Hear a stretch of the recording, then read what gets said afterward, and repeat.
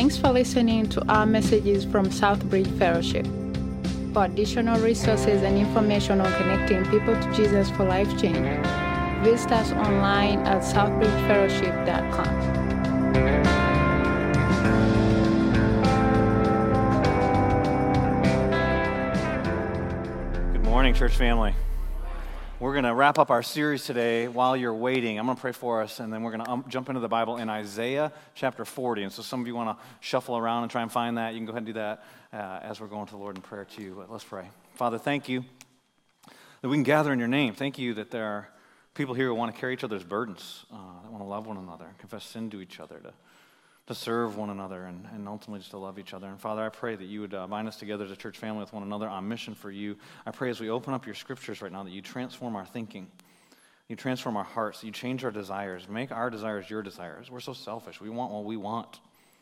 I've been going through this series on waiting. I don't know, it's an idol for me, time, wanting to control my time and not wanting to give my time. And you've got us in this place of waiting, already not yet, this tension, waiting for you to come back, waiting for things to happen in our lives. And Father, I pray that you give us a joy in waiting, that we'd have a peace in waiting, that we would have your patience. It's in Jesus' name I pray. Amen. It was almost impossible to miss this week, but something significant happened on Monday. There was an eclipse. I don't know if you saw that or not, if you're on social media, if you went outside and took time to actually see that. I saw ABC News 11 actually tweeted that someone gave birth to a child on Monday and named that baby Eclipse. If you are the mom that did that, we're glad that you made it to church today. Thank you so much for being here. There were people that did all kinds of different things. A lot of people downloaded the song that hadn't been downloading the song. What is it? Total Eclipse of My Heart. I forgot the artist, but I read this week. It jumped to number 1 on iTunes. That song's from the 80s. It was lame then. It's still lame, but people were downloading that song. It was exciting. How many of you actually saw the eclipse? Raise your hand here. Did anybody travel to the path of totality? Some people did right here in the front. They're like, me, I got it. We saw it.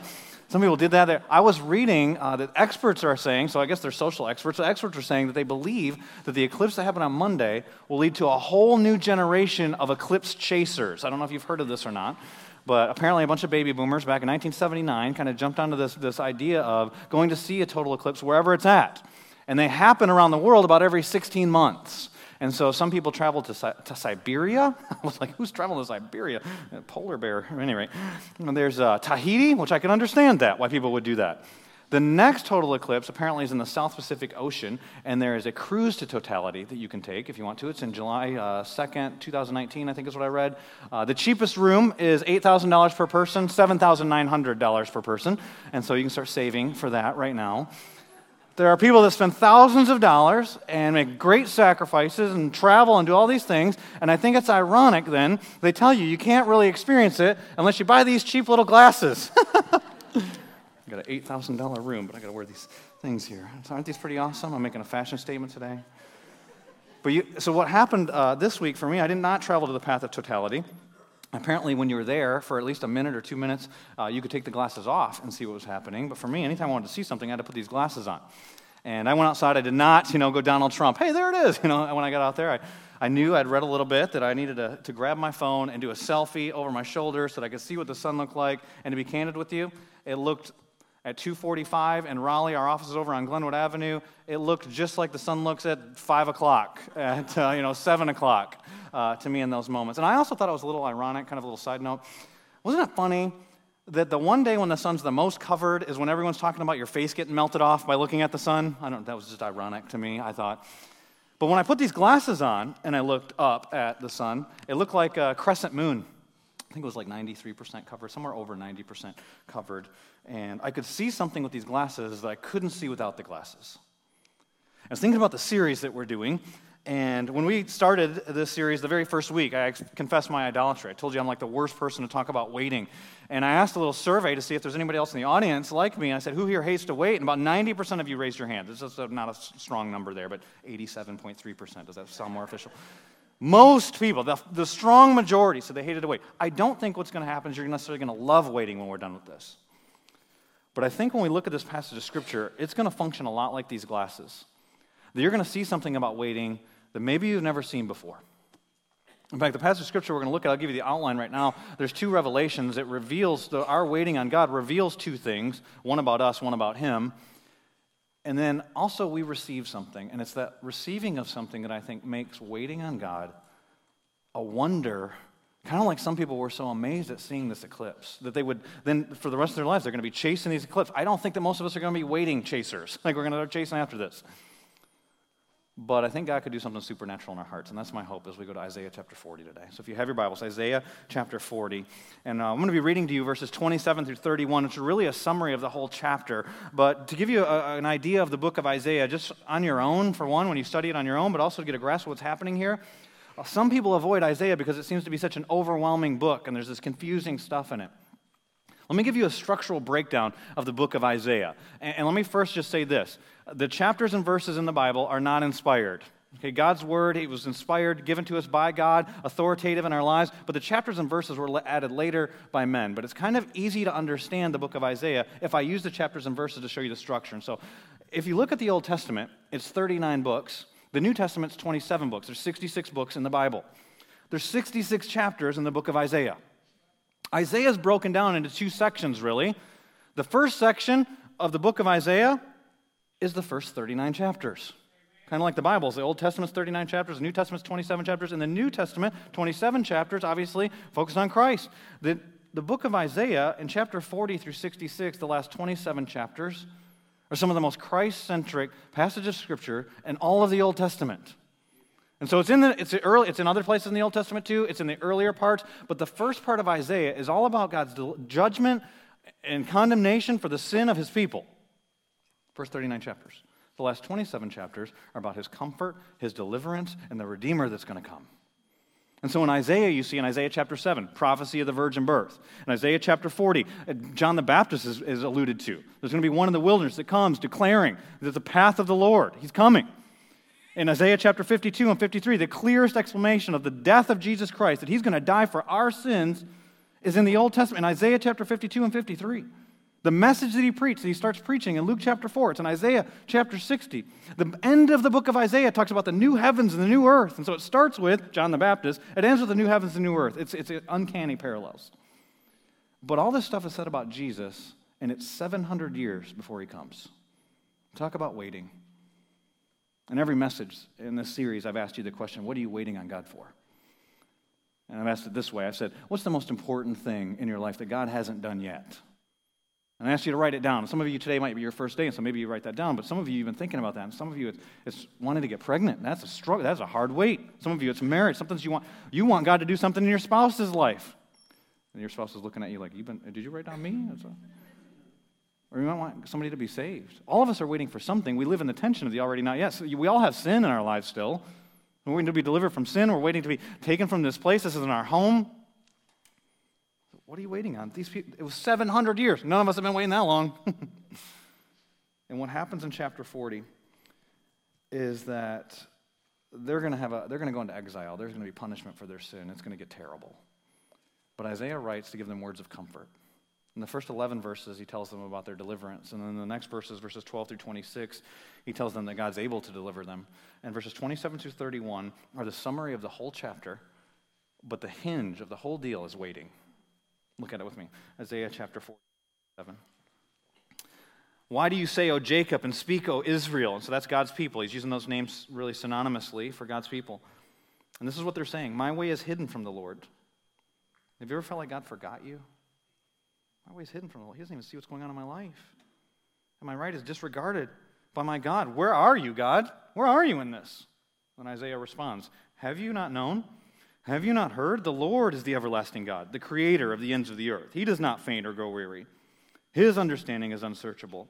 He gives power to the faint, and to him who has no might, he increases strength. Verse 30, even youths shall faint and be weary, and young men shall fall exhausted. But they who wait for the Lord shall renew their strength. They shall mount up with wings like eagles. They shall run and not be weary. They shall walk and not faint. Amen? It's a great verse. In fact, there's Christian schools all over this country that take this verse, and it is the theme verse for their basketball team. Runners love this verse. I like to run, and so I've misquoted this verse myself. I remember a race that I was in 2 years ago. It was a road race, and I wanted to die as I was coming to the finish line. It was going so bad that there was one point when I was running in this race where I went to the aid station and I grabbed an orange. And I had read on the instructions for the race before that if you litter, you can be disqualified. So I took orange peels and I was throwing them down in the path. I'm like, somebody disqualify me. I'm too proud to quit, but I want to just collapse at this moment. And when I got to the last about mile and a half of this race, it was this verse that came to mind. I was like, Lord, renew my strength. I'm not a youth anymore, but still, renew my strength. I'm going to mount up with wings like eagles. I'm going to run and not grow weary. I'm going to walk and not faint. Ironically, I misquoted the verse, missed a part of it. I passed out at the finish line. Maybe that was my punishment. So, misquoting the verse. But the part that I skipped over was the key part of the verse. Verse 31, but they who wait on the Lord, their strength is renewed. None of us like to wait. And some of us live our lives like I was in that race. I'm busy. I'm doing stuff. I don't have time to wait. I'm in a race. I don't have time to wait. I got stuff to do. But it's only those who wait that get the renewed strength. The waiting here is the hinge of this whole passage of Scripture. And so what is he talking about when he says to wait? Some of you might have the NIV translation. The NIV actually translates it, those who hope in the Lord. That's not a bad translation. They're both true. They're both accurate. See, the word for wait is so nuanced that there's not one word in English that translates it well. And so the idea with waiting, there's hope. Remember in the second week when we talked about why we wait, and we talked about hope, and we talked about how biblical hope is different than the hope that we have. Oftentimes we have, I hope NC State wins the national championship. I hope that Coach K stays at Duke forever. I hope that, I hope this politician's going to fulfill his promises. I hope, but we have no certainty in those hopes. But with a biblical hope, when you read the word hope in the Bible, there's absolute certainty because the hope's based on the promises of God. You may not have experienced all of the things yet, but it's as if they've happened because God promised them and He's trustworthy. So when we hope with absolute certainty. That's the hope that the NIV is trying to get across. The waiting, when the ESV translates it waiting, there's a resting in the Lord. There's a trusting Him. See, the word for wait and trust are almost synonymous. And so to talk about wait, it's to trust, it's to hope, it's to rest, it's to surrender to Him. And so I wrote a definition that I wanted to try and capture all four messages that we've done in this series. And I just wrote this, and you can jot it down if you want to. It's not anything unique, but it's patiently resting in absolute certainty and complete surrender to God's perfect plan and God's perfect timing. Those last two things are key.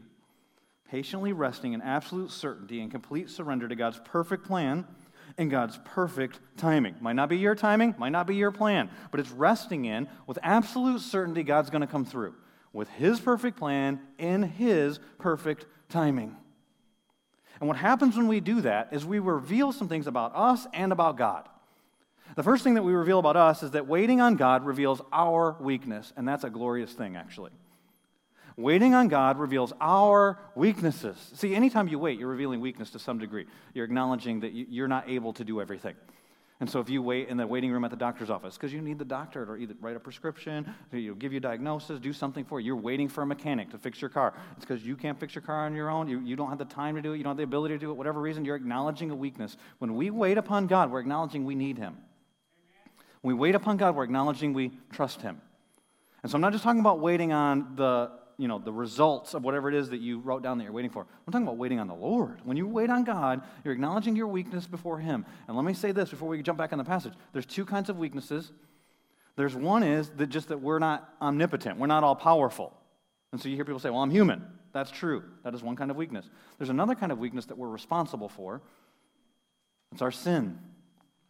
And we're all weak in this way. Romans chapter 3, verse 23. For all have sinned and fall short of the glory of God. Everybody slanders. Everybody gossips. Everybody lies. Everybody lusts. Everybody gets jealous. Like, I didn't do all those. You've done one of them. We all sin. We all fall short of God's perfect standard. That is an acknowledgement of our weakness. You can't even be a Christian if you don't acknowledge your weakness. You start by acknowledging your sin and need for a Savior. So why is it that we think that living the Christian life would be any different than the way that we began the Christian life? We must acknowledge our weaknesses. But we talked about there's something we can do other than wait on God. The two temptations are we give up or we rush ahead of God. Both of them say something about our view of God. When we rush ahead of God, we're saying, we don't think we're weak. We don't need you. I got this. When we give up, we're saying, I don't trust you. I don't trust you're going to come through. I don't trust your timing. I don't trust your plan. So when we give up, we don't trust God. When we rush ahead, we don't need God. But here in this passage of Scripture, it says everybody needs to wait. It points out weaknesses. It says in verse 30, even the youths shall faint and be weary.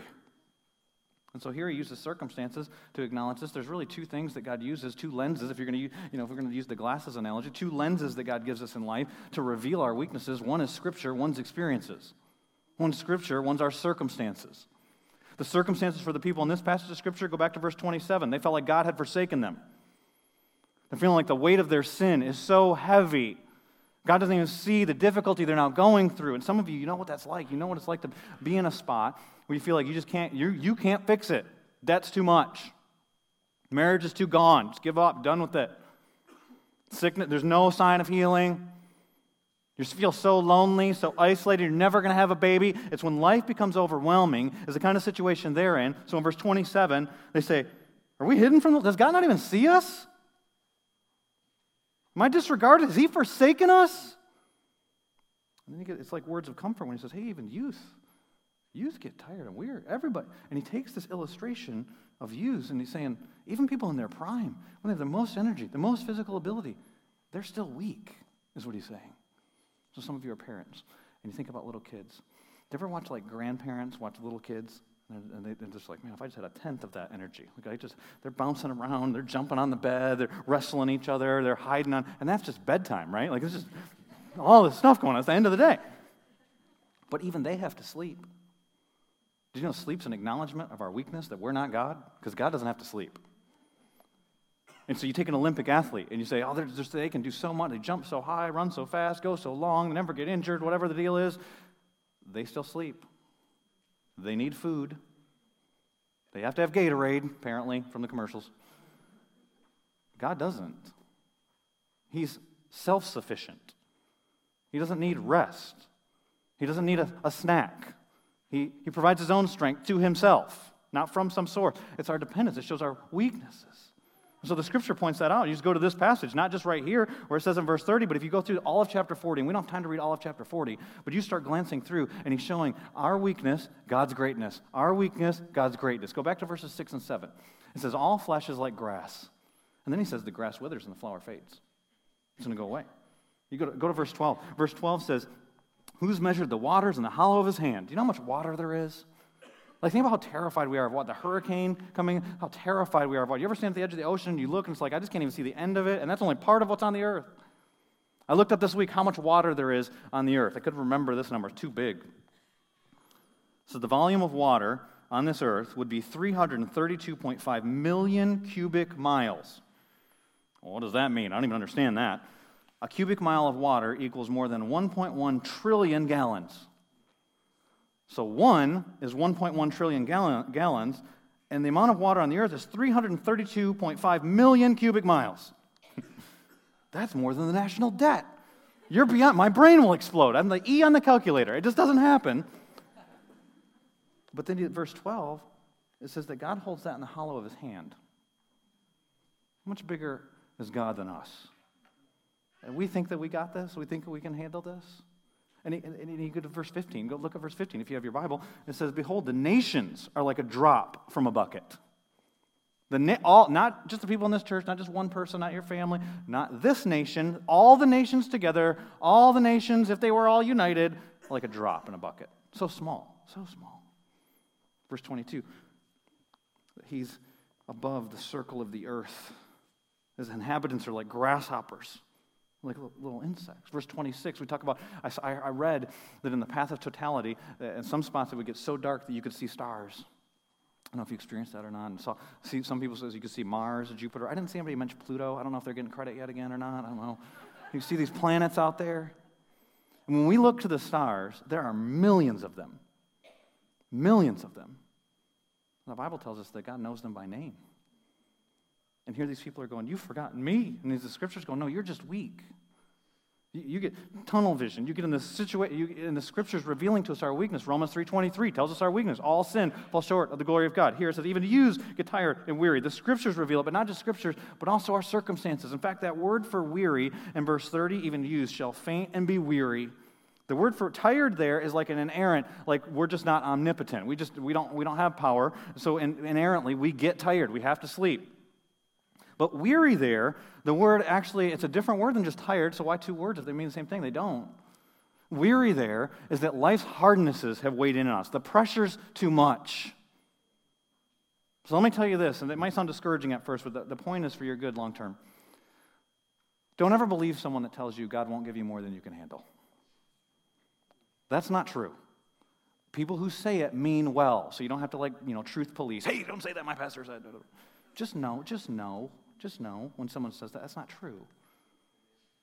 Circumstances do weigh in. It is too much. They will crush us. It's overwhelming. Some people carry secrets. It's just such a burden for them to carry. Some people have had terrible experiences in their life, their past. Some people have done things have been done to them. It's more than any human, any one individual can handle. In fact, the Apostle Paul even says that about in his own life. So Apostle Paul writes a bunch of 13 of the 27 New Testament books. He writes them. And so this is a guy, his spiritual giant. And he says, God gave me more than I could handle. In 2 Corinthians chapter 1, he says it like this. We don't want you to be ignorant, brothers, talking to his friends in Corinth, of the affliction we experienced in Asia. So this is circumstances, not just something he read in his Bible and wants to tell them about. For we were so utterly burdened beyond our strength, more than we could handle. How bad was it? We despaired of life itself. Paul wanted to die. And it wasn't the glorious, like we read, to die would be gain. No, I want out of this place. It's too much. And then he says, indeed, we felt that we had received the sentence of death, but there was a reason. That was to make us rely not on ourselves to show that we're weak, but on God who raises the dead. I remember when I was preaching that verse one time about 6 years ago, I think it was 6-7 years ago, we were doing a series called Lives We Live By as a church, and then one of the lives we were talking about was God giving us more than we could handle. People would always say, no, God won't give you more than you can handle. Great intentions, just not true. And I was traveling that week. And so I was in Dallas at the beginning of the week. I got a little bit behind in my study, and so I was getting on this airplane to fly back to Raleigh, and I was like, all right, normally, I'd be at home in bed. I can make up some time. I'll do some reading that I hadn't done, and a lot of times I get on a plane, I'm like, all right, Lord, give me somebody to share the gospel with. I'm excited. I like people. But I was in one of those moods, and some of you have probably done this and feel a little guilty as Christians, like, just do not talk to me. I don't want anybody to talk to me. And so I sit down. The guy sits next to me. He's chatty Cathy. So I'm like, oh, man. I got to pull out the defense mechanisms. This is a great one, by the way. Pull out a Bible, and people get quiet. And so I pulled out the Bible, and he's like, oh, are you a Christian? I'm like, oh, man, Lord, if you're going to give me somebody I have to talk to, can they at least be a non-Christian so I can tell them about Jesus? Now I got this Christian next to me, and he's going to want to talk. So I decided to pull out some Bible commentaries. If you want people to really think you're weird, pull out some books that nobody's reading on the Bible. And so I pulled those out, and I'm trying to read, and we kind of went through this pattern for a little while, where I'd read a little bit, and then he'd ask me some question. I'd be like, answer the question. Back to can you see I'm doing something? And then God convicted my heart and said, maybe your sermon prep's sitting right next to you. And so I started talking to this guy and said, I pastor this church up in North Raleigh, and he lived in the South Raleigh area, and we were talking, and he said, what are you preaching on this week? I said, I'm preaching on when God gives us more than we can handle. And he just sighed. And he said, I'm in a spot right now where my wife and I have more than we can handle. Sometimes as a pastor, people just open up to you just because you're a pastor. And they'll tell you stories. And I've heard some terrible stories. This was one of the worst. This guy started to share with me. He said, maybe you read some of the details in the News and Observer, and he said about his son getting involved with drugs and all the difficulties they had gone through, and told me, different folks, some folks that I knew as part of this deal, and he's telling me horrible stories with his son. So you can imagine if your son was involved with an addiction like this. And he said, we were afraid for our lives of our son, and one night he came into our house and he was going to kill us and had us trapped in our master bedroom. And he said, and I had to kill him. And he shot his own son. And he was living with the repercussions of that. And then he just said to me, it's more than my wife and I can handle. And I don't know where you're at and what you've been through. Probably not that story. But God will allow you to have more than you can handle. He'll never give you more than he can handle. See, he is great. We are weak. And we get to the point where our weakness is then seen. We all have to get to even become a Christian, you have to get to that point. So of course in your Christian journey, you're going to come to that point again. I don't know if it'll be cancer. I don't know if you'll lose a baby. I don't know what will happen. Your marriage won't work out the way you want it to. Maybe just your dreams haven't been fulfilled, and you feel the pressure of that. It's like, why is life not the way I wanted it to be? But you get to that spot where it's like, I can't do this. That's a glorious place. Because in your weaknesses, that God's glorified. Later in the same book, in 2 Corinthians chapter 12, Paul says he had his thorn in the flesh. Did he ask God to take it away? God said no. He asked God to take it away again. God said no. He asked God to take it away again. God said no. He got the message. And then he says this. He says, my grace is sufficient for you, for my power is made perfect in weakness. And listen to this next line. Therefore, I'll boast all the more gladly of my weaknesses. He's boasting of his weaknesses. Who does that? Florida State and Alabama are going to play here pretty soon. I don't know if we got any Roll Tide fans here. Roll Tide, anybody? No? Okay. We got a couple.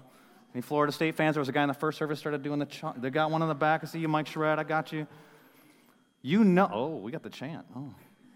They're going to come. I bet you there'll probably be like a scuffle as the game's getting started. The intensity will be high. They'll be playing music. It's kind of what happens. I don't think any guy's going to come on and be like, you are bigger than me. You are stronger than me. You are faster than me. I'm getting my butt whooped. I bet no one says that. Paul says, I'm boasting in my weaknesses. Who does that? That's not this world's way of thinking. He says here, I'll boast all the more gladly of my weaknesses so that the power of Christ may rest upon me. I'm not depending upon myself. It's like, God, I don't need you. I got this. I'll call you when I need you. He says in verse 10, for the sake of Christ, then, I am content with weaknesses, insults, hardships, persecutions, and calamities. For when I am weak, then I am strong, because I receive His strength. And so let me ask you this as an application question. How are you weak? In what ways are you weak? Those are ways for God to be glorified in your life, because those are ways that God can show off His strength in your life. When you think you don't need Him, let's think, how's he showing? Hey, I really blessed that guy. See, God can be glorified in multiple ways. You have cancer, and He heals you of cancer, shows His power. You have cancer, and He doesn't heal you of cancer, but He keeps you through the process. You remain faithful. That reveals His faithfulness, His empowering you, His guiding you. And so, one of the things that God reveals is our weaknesses. The other thing that God reveals when we wait upon Him is His greatness. When we wait upon God, it reveals God's greatness. And so go back to verse 27. They're at this spot where the circumstances are too much. It's more than they can handle. They feel like God is first. Where are you in this? God. Verse 27. Why do you say, my people, O Jacob? Why do you say, O Israel? My way is hidden from the Lord, and my right is disregarded by my God. And notice what he says in verse 28 next. He doesn't say to them, let's talk about your circumstances. He doesn't say anything about the circumstances. He doesn't say, hey, somebody's got it harder than you, as if that helped anyone ever. He doesn't say, hey, it's going to get better. Here's what you need to know about this passage of Scripture. Oftentimes when we read an Old Testament passage, it's like, reading David and Goliath. We've got to understand the customs of what was happening in that time and how does that connect to our time. Reading Abraham's story or reading whatever's going on. He's writing to people who haven't experienced these things yet. Some of you here today are not going through the hardest circumstances of your life. But mark your Bible right here, because it will happen. And some of you, when you mark your Bible, you come back to it, you've just gone through something. He's writing to people at this time that it's about 100 years before they're going to go into exile, and then the exile is going to take 70 years. And so he's writing to people right now that are going to be dead before some of the promises he mentioned in the first 11 verses are fulfilled. And so he doesn't talk to them about their circumstances. He talks about the God that they will meet in those circumstances. He lifts, kind of like we did with the eclipse. He lifts their eyes. Like, let's get off the circumstances. Let's look at God. And so they're saying here, God, have you forsaken me? This is too much. And then he says, let me tell you about what you know. Have you not known? Have you not heard? And then he talks about God. He gets theological, not in his circumstances here. He's like, take a look at God.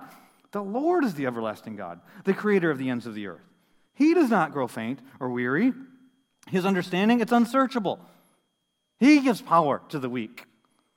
And so it's kind of like what happened this week with the eclipse. People looked up, and some people, the idea was, there's all this mess here, and we're talking about racism, and all stuff happened with North Korea, and all kinds of terrible stuff happened here, and it's like, there's something bigger.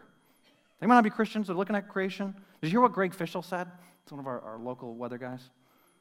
And he said that the science, he's always believed that science, he said this on the air, and so it's on Twitter, and so if you go look it up, WRAL, he says, I've always thought that science reveals God's creation.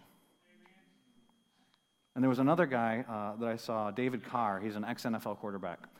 So not Derek Carr, but David Carr. David Carr said that the sun basically can melt our faces off from 192 million miles away, and we think that we're going to casually stroll into the presence of our Creator. When they look at these things, and they're pointing to the Lord. That's what they're saying. What Isaiah is doing here is he's not talking about creation. He's talking about the Creator. He's pointing us to the glory of the Lord. Maybe because what he experienced in Isaiah chapter 6, one of the most famous passages in the whole book, is when Isaiah gets called to be God's mouthpiece. It's when he's in the throne room of God, and he looks up, and he says, I saw the Lord seated on his throne, and there's these angels, hard to describe what they're even like, and they're singing, holy, holy, holy, and he becomes overwhelmed with his sinfulness. Because that's what happens when we encounter God. He's so holy. 1 Timothy tells us he dwells in unapproachable light. So we talk about putting on glasses so we can look at the sun. We can't approach. We would be annihilated coming into God's presence if it wasn't for his grace. But he's gracious with Isaiah in Isaiah 6. He has an angel touch his lips and allows this unclean man who said, I live among a people with unclean lips, speak to him. And at the end of the passage, he says something that every Christian should say. Here I am. He's waiting on God. He's surrendering before God. Here I am. Wherever you want me to go, whatever you want me to do, whenever you want me to do it, I'm yours, God. Do you know what that is? That's what we talked about in our definition. His perfect plan, his perfect timing, here I am. And he's pointing the people to that. When they're in the midst of their trials, it's too much, have you forgotten me? And he's saying, everlasting God, creator of the universe, can't even understand his wisdom. It's like John in the New Testament. Think about John. He walks with Jesus throughout his life. He sees the resurrected Christ. But then in the book of Revelation, when he sees Christ glorified, he falls down as though dead in chapter 1. And then in chapter 4, he starts to show us the glory of God. He takes us into the throne room of God. If you want to know what heaven is like, read Revelation chapter 4. It's the greatest glimpse that we get. He tries to describe colors. He can't even describe the colors. He says there's this rainbow that's encircling the throne of God. So not a rainbow like we think of, like a half arc through the sky. And he says this emerald rainbow, it's encircling, a circle all the way around. He's trying to describe this glory, this light that's coming from the throne. He said there's these 4 creatures, and he can't describe them. Try and draw a picture of what you read about in Revelation chapter 4. It's crazy. He says, and they're singing, holy, holy, holy is the Lord God Almighty who was and is to come. What's the first thing Isaiah says? He's the everlasting God. And then he goes on in Revelation chapter 4, and he talks about the elders falling down before his feet and says, worthy is the one who was slain. Worthy is the Lamb. You read what happens here. He's pointing us to the glory of God. So what happens when we wait upon God is it reveals God's greatness. And you see how, look at in Isaiah chapter 40, verse 28, he just walks through these characteristics. The Lord is the everlasting God. What does that mean? It means he's eternal. And many of us, when we think of God's eternity, we think about the fact that he'll never stop being. He's going to live forever. And then maybe we go so far as to think he always was. He's never created. He's always existed. And that's about as far as we go. Have you thought about the fact that God is outside of time? That God is ever present currently, right now, in the future. Tomorrow, he's there. In the past, he's there. Outside of time. And so how silly must it be when we pray to him, God, do it now. You missed it. God's not up in heaven going, I should have done that yesterday. Maybe I can fix it all. He's outside of time. So his timing is perfect. In the fullness of time, he sent his son, Jesus Christ. He knew the exact moment in history, Galatians chapter 4, when to send his son into this earth to die for your sins. You didn't even exist yet. And he's dying for your sins. How does that happen with a God who's bound by time? He's outside of time. He's died for the sins that you're going to commit tomorrow, that you'll commit in 2 years from now. He's died for those. He died for your whole past. He paid the penalty for your sins and my sins before we ever walked on this earth. He's eternal. He's outside of time. But not just that. It says that he's the creator. So these people are asking, my way is hidden from the Lord. There's nowhere in God's creation anything's hidden from him. He knows all. He's omnipresent. And so not only is he outside of time, he's all-powerful, all-present. And then look at the next one. It says understanding is unsearchable. It says wisdom. So we talk about trusting his timing. What about trusting his plan? See, he knows stuff that if we got questions for God, all of us have questions at times. Why'd you allow this? What about this? What's happening here? What do you want? Sometimes if he gave us the answer, our brain would blow up. It's just a category that we can't even think in the things that he's doing in his plan of redemption. So if his understanding is unsearchable, like we can't do enough research to get a grasp of his understanding. And he says earlier in this passage, we talk about our weaknesses. Who serves as God's consultant? He's not calling any of us. He's got this wisdom so we can trust his plan. And when we trust his plan and when we trust his timing, it reveals his greatness. We're saying that he's worthy to be waited on. So you wait longer for somebody that's worth waiting for. He's worthy to be waited for. We're revealing his greatness. We're revealing our weakness. But the last one is the most glorious to me. It says, when we wait on God, he strengthens us. But only if we wait on him.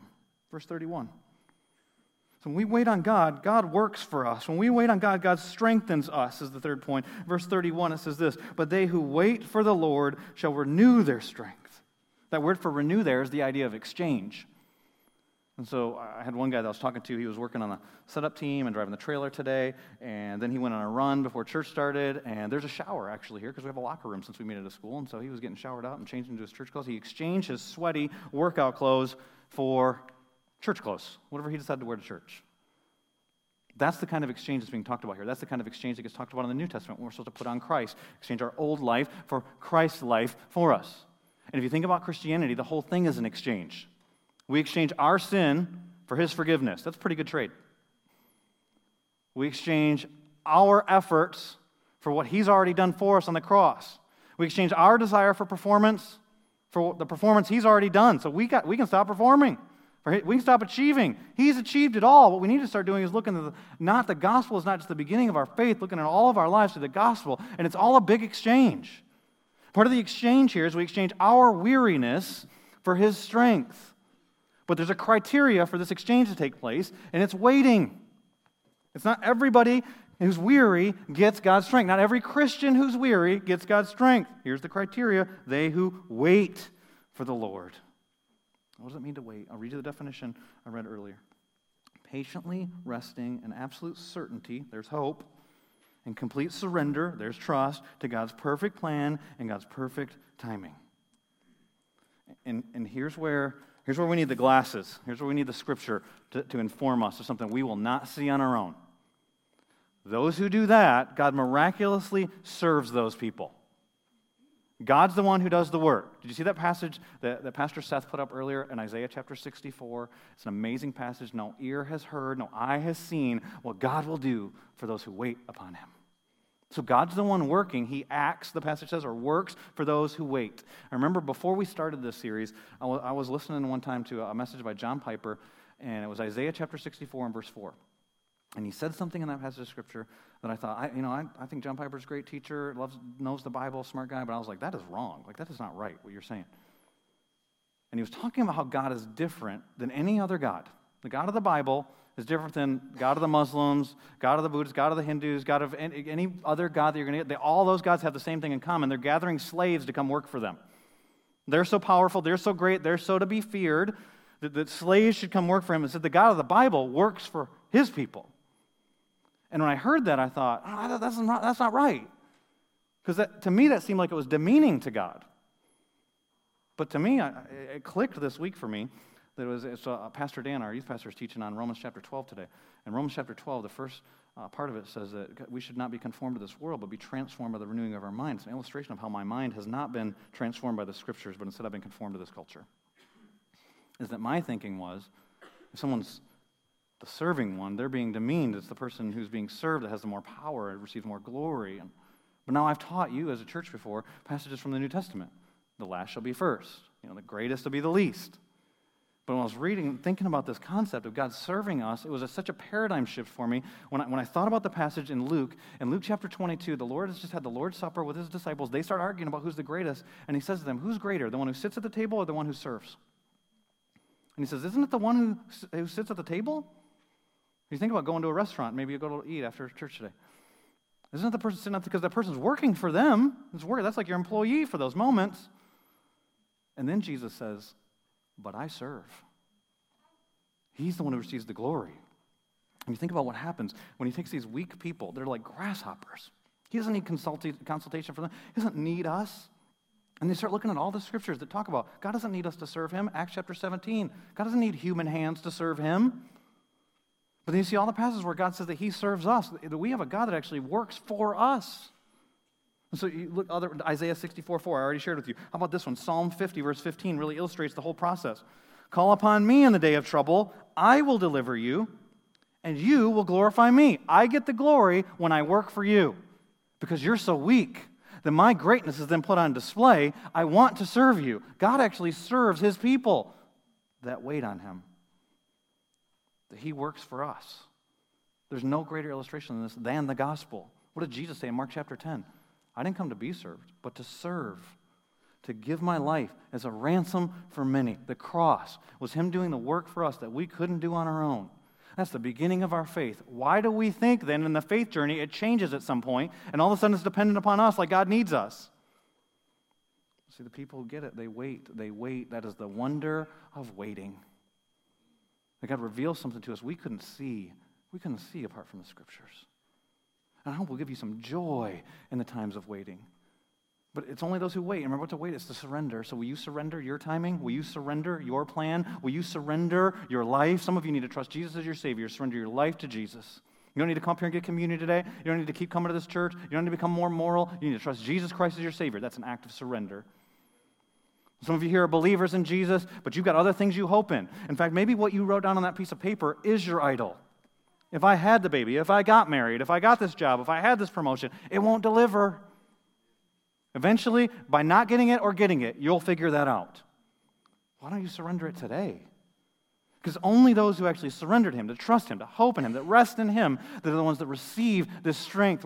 Otherwise, you want to work on your own? I'll let you keep working. I'll let you keep getting exhausted. Who was Jesus speaking to in Matthew chapter 11 when he said, "Come to me, all who are weary and burdened, and I'll give you rest for your soul"? A lot of them were moral people, church people, who are in their own strength trying to obey all of the Bible. Saying, you exhausted yet? But you have to come to me to get rest. Come to me.